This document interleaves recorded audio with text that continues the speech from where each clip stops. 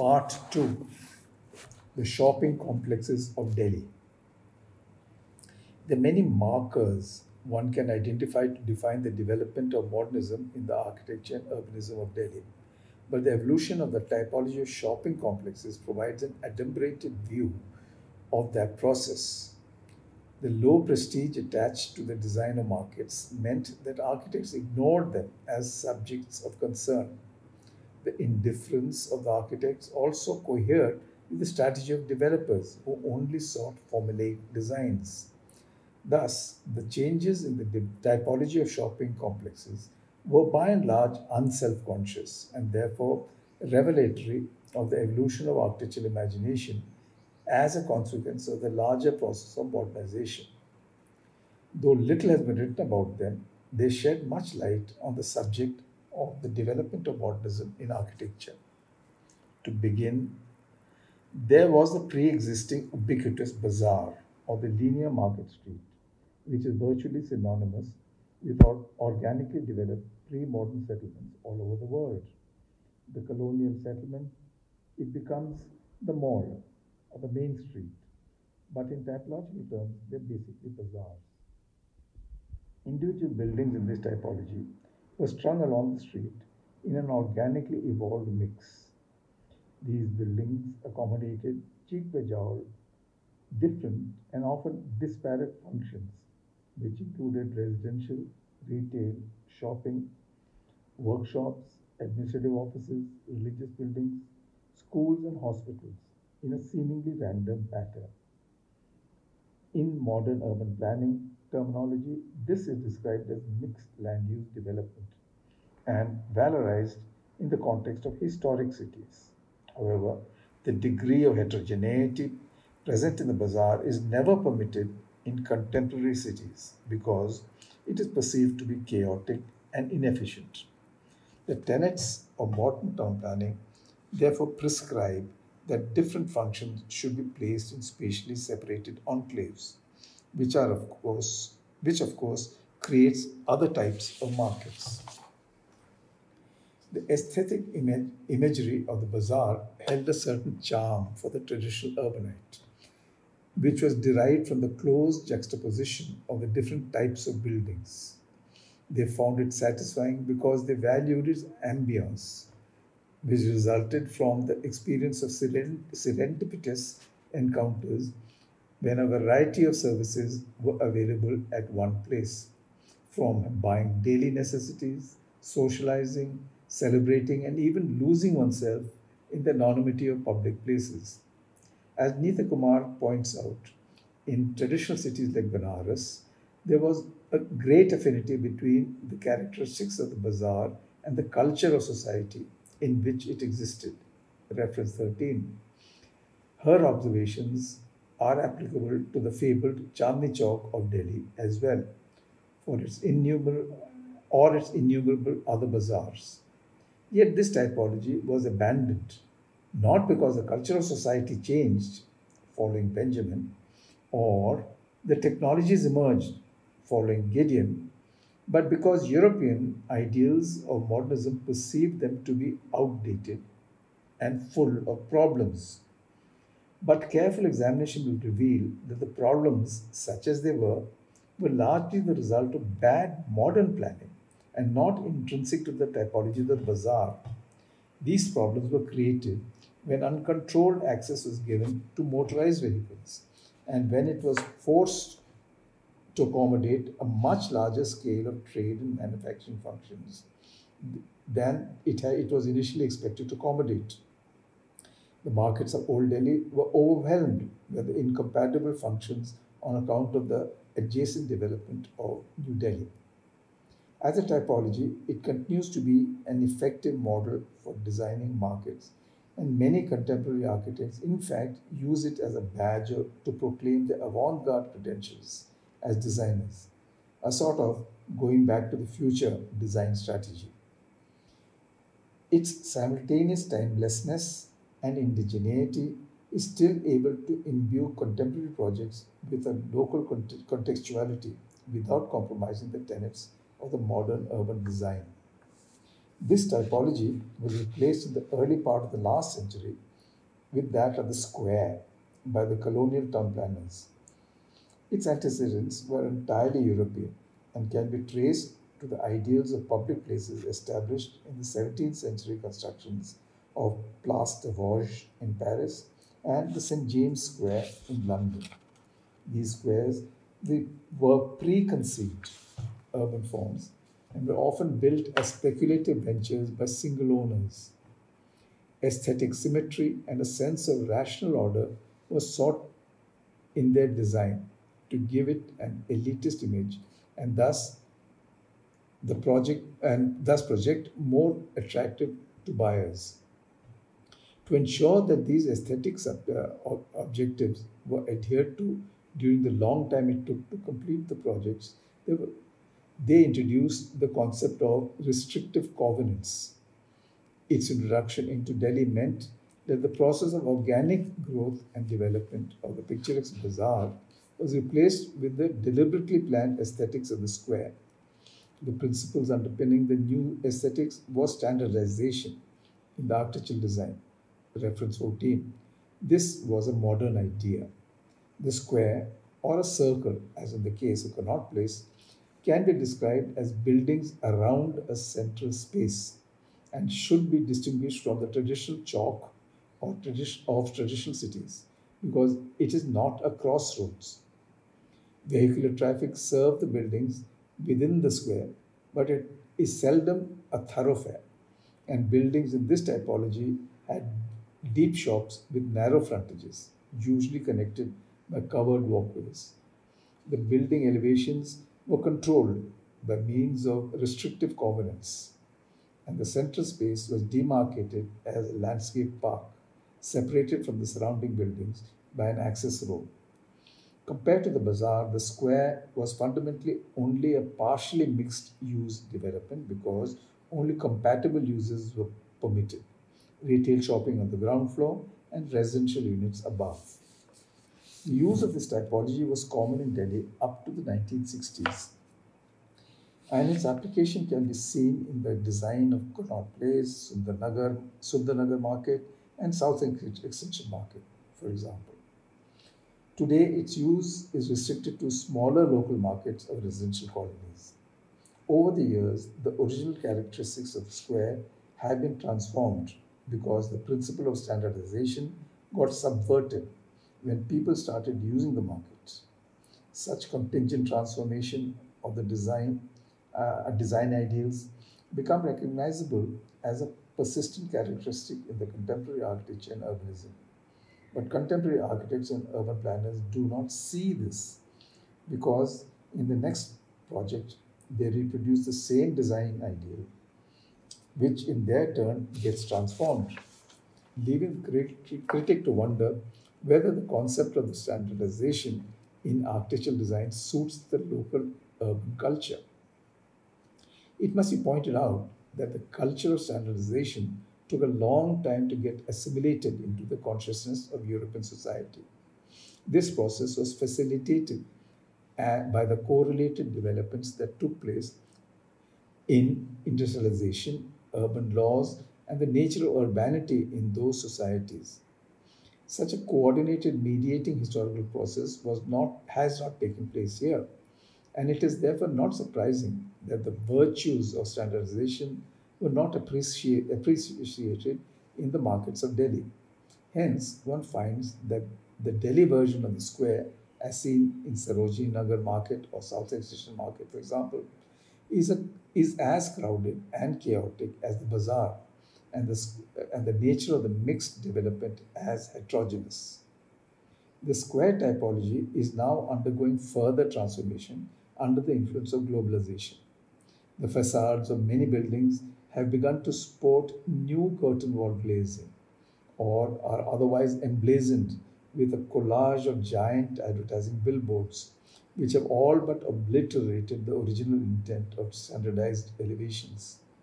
The central space has also changed to accommodate electric transformers, police posts, milk booths, and informal shopping that the planners did not originally anticipate. Its pathologies, as in the case of the bazaar, are therefore more the consequence of bad modern planning than the characteristics inherent in the typology.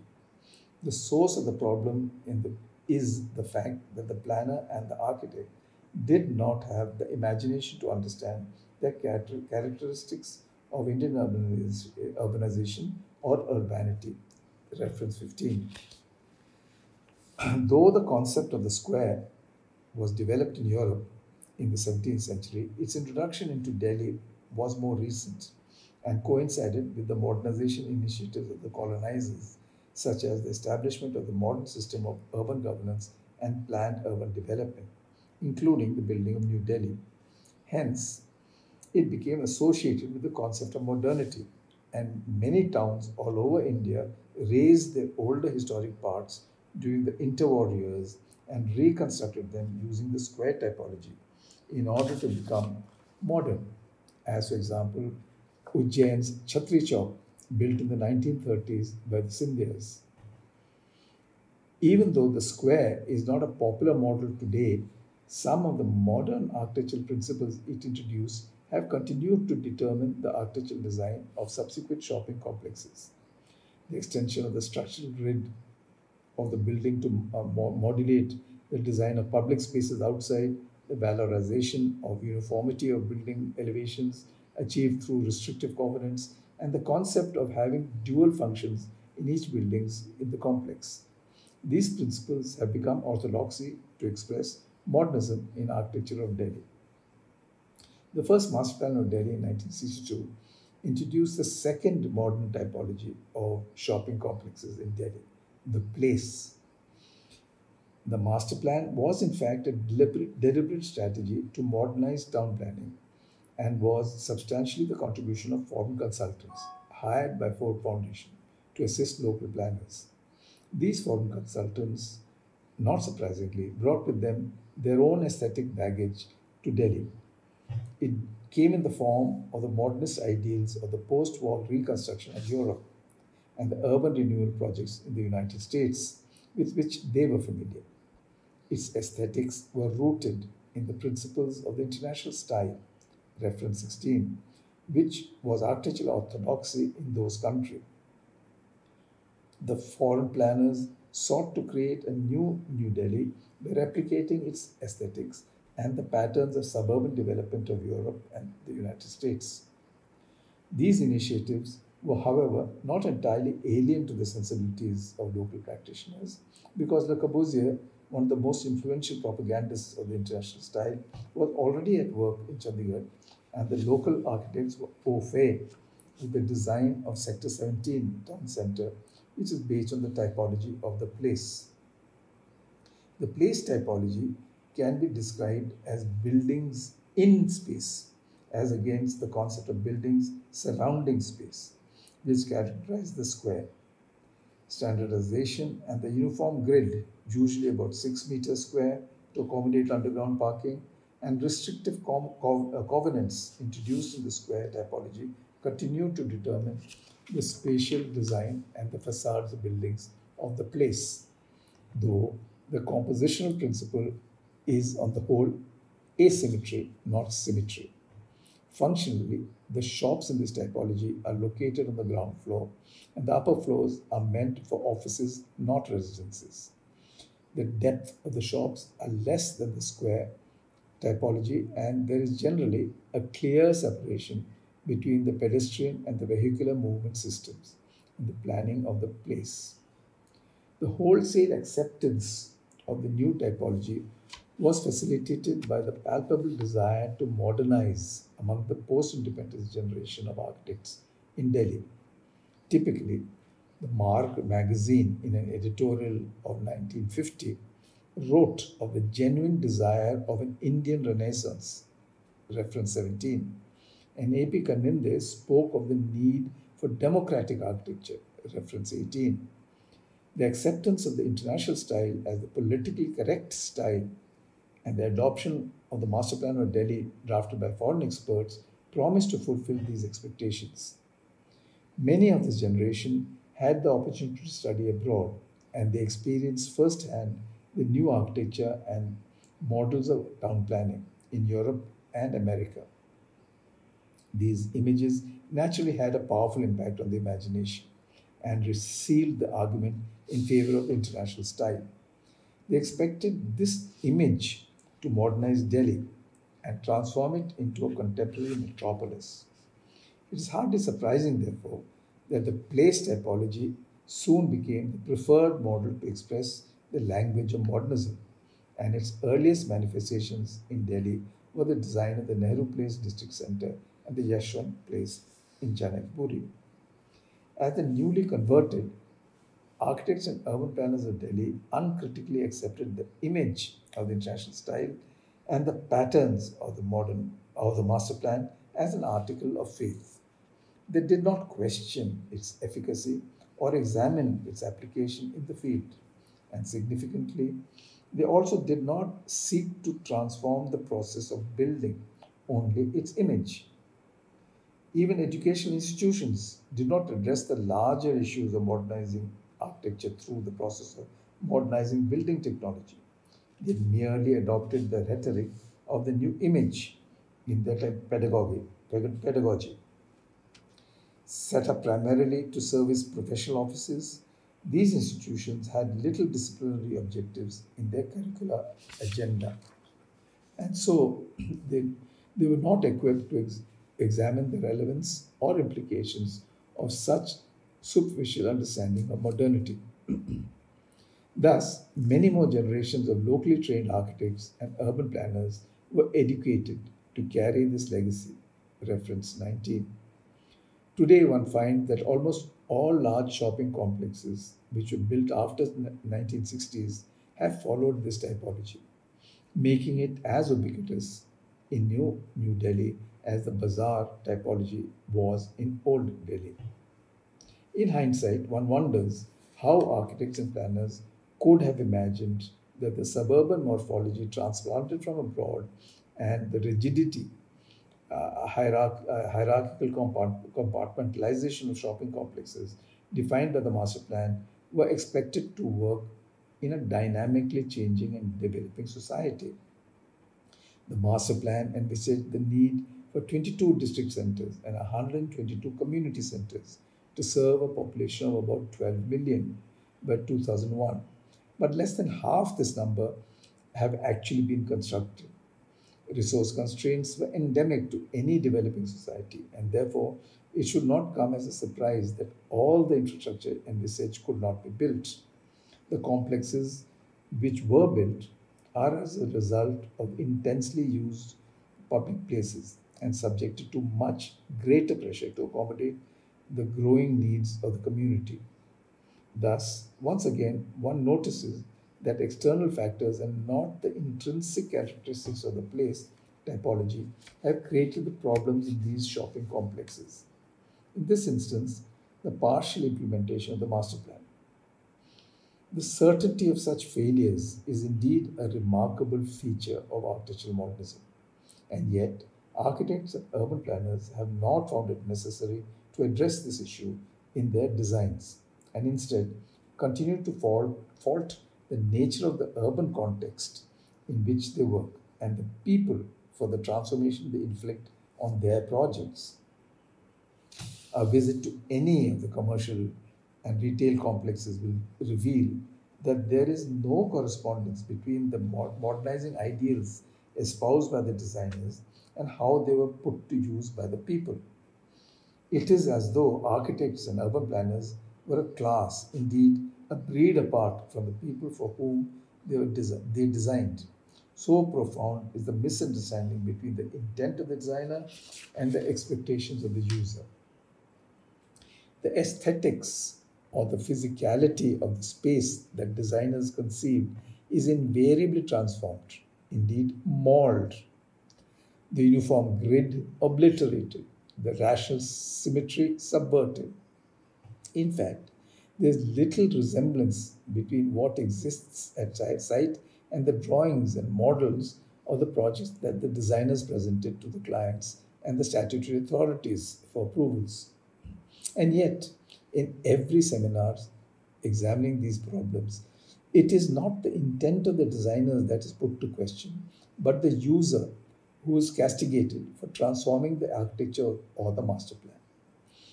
This perception reached a maniacal crescendo during the tenure of Jagmohan as the Minister of Urban Development during 2001. His righteous indignation and fervent evangelism to promote planned development and the rule of law failed to consider the ontological significance of the plans and the laws governing development itself, and the fact that the models on which they were based were not suitable for solving the problems facing our cities. Thus, the crux of the problem confronting modernism in form making and space making is this: it attempts to drive a square peg into a round hole and thereafter fault the hole for being round. What I have described are not revelations. The now forgotten report of the National Commission on Urbanization, prepared by Charles Correa, made much the same points. But of course, it made no impression on the official urban planning policy, reference 20. The gap between what is designed and how it is put to use is familiar to any designer working in local conditions, and yet they continue to design and idealize on paper what they know will not materialize on the ground. In architectural and urban planning terms, this is perhaps the equivalent of the mystifying amnesia or the post-colonial aftermath that the post-colonial academics refer to in other disciplines. The depth of this mystery is indeed very striking in the contemporary architecture and urbanism in Delhi. These issues have become much more contentious with the introduction of the third modern typology of the shopping complexes, the self-contained shopping mall. It is the direct consequence of the economic liberalization of the last decade. As in the case of place typology, the shopping mall typology was also imported global architectural aesthetics, lock, stock, and barrel, as it were. While the place typology imported spatial patterns and looks, the shopping mall imports materials and technology as well. It responds to and is fueled by the power of transnational corporations and finances to dictate the terms of aesthetic engagement with the hitherto protected Indian urban scale. These new users have been increasingly entitled through deregulations of the national economy and do not seek an Indian identity but an aggressively international one. As Saskia Sassen points out, the new city users have made an often immense claim on the city and have reconstituted strategic spaces of the city in their image. Their claim is rarely examined or challenged. Reference 21. The post-colonial perspective offers an eminently suitable framework to undertake such an examination. While it is still too early to arrive at definitive conclusions about the influence of the shopping mall typology and the reconstitution of the strategic spaces of the city, suffice it to say that for the present, that it brings into much sharper focus the recurrent characteristics of the modernism's progressive engagement with the local context, the increasing distance between its ideals and the urban conditions which prevail in our cities.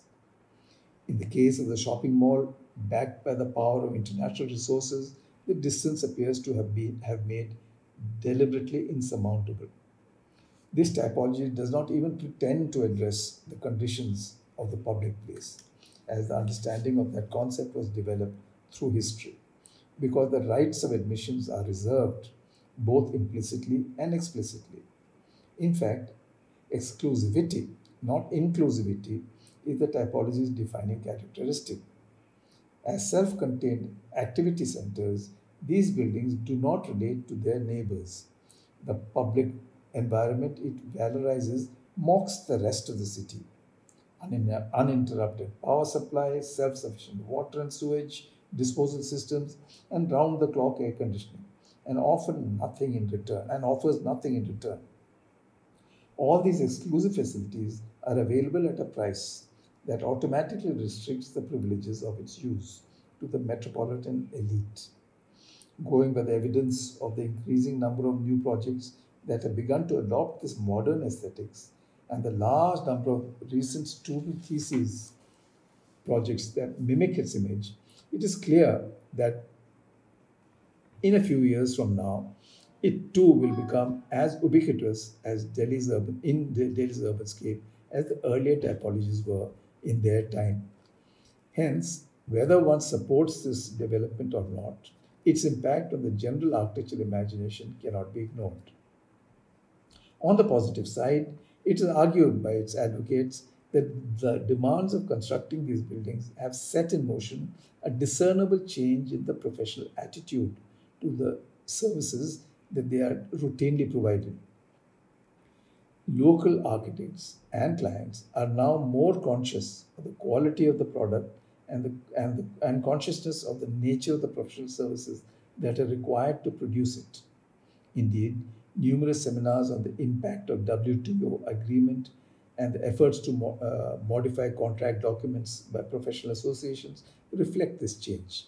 New materials, construction technologies, management systems, and financial strategies are having a profound impact on the timidly traditional construction industry and a smugly complacent architectural profession, lulled by decades of state patronage and control over resources.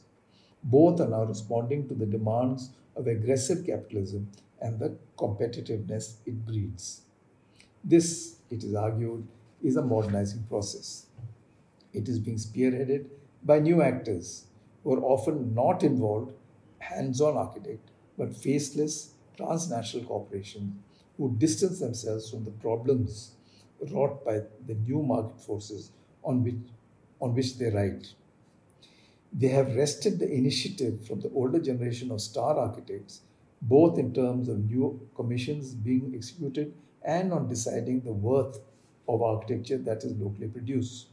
In the process, it would appear that the last vestiges of resistance in the culture of local architecture and urbanism is being wiped out. In the next section, I offer a possible strategy to reconstitute resistance by describing a design process I developed for a community center project for DDA. The project is located in Narela, a remote and still undeveloped sub-city being developed by DDA at the northern periphery of Delhi and currently being populated by the ousties of the slums of Delhi.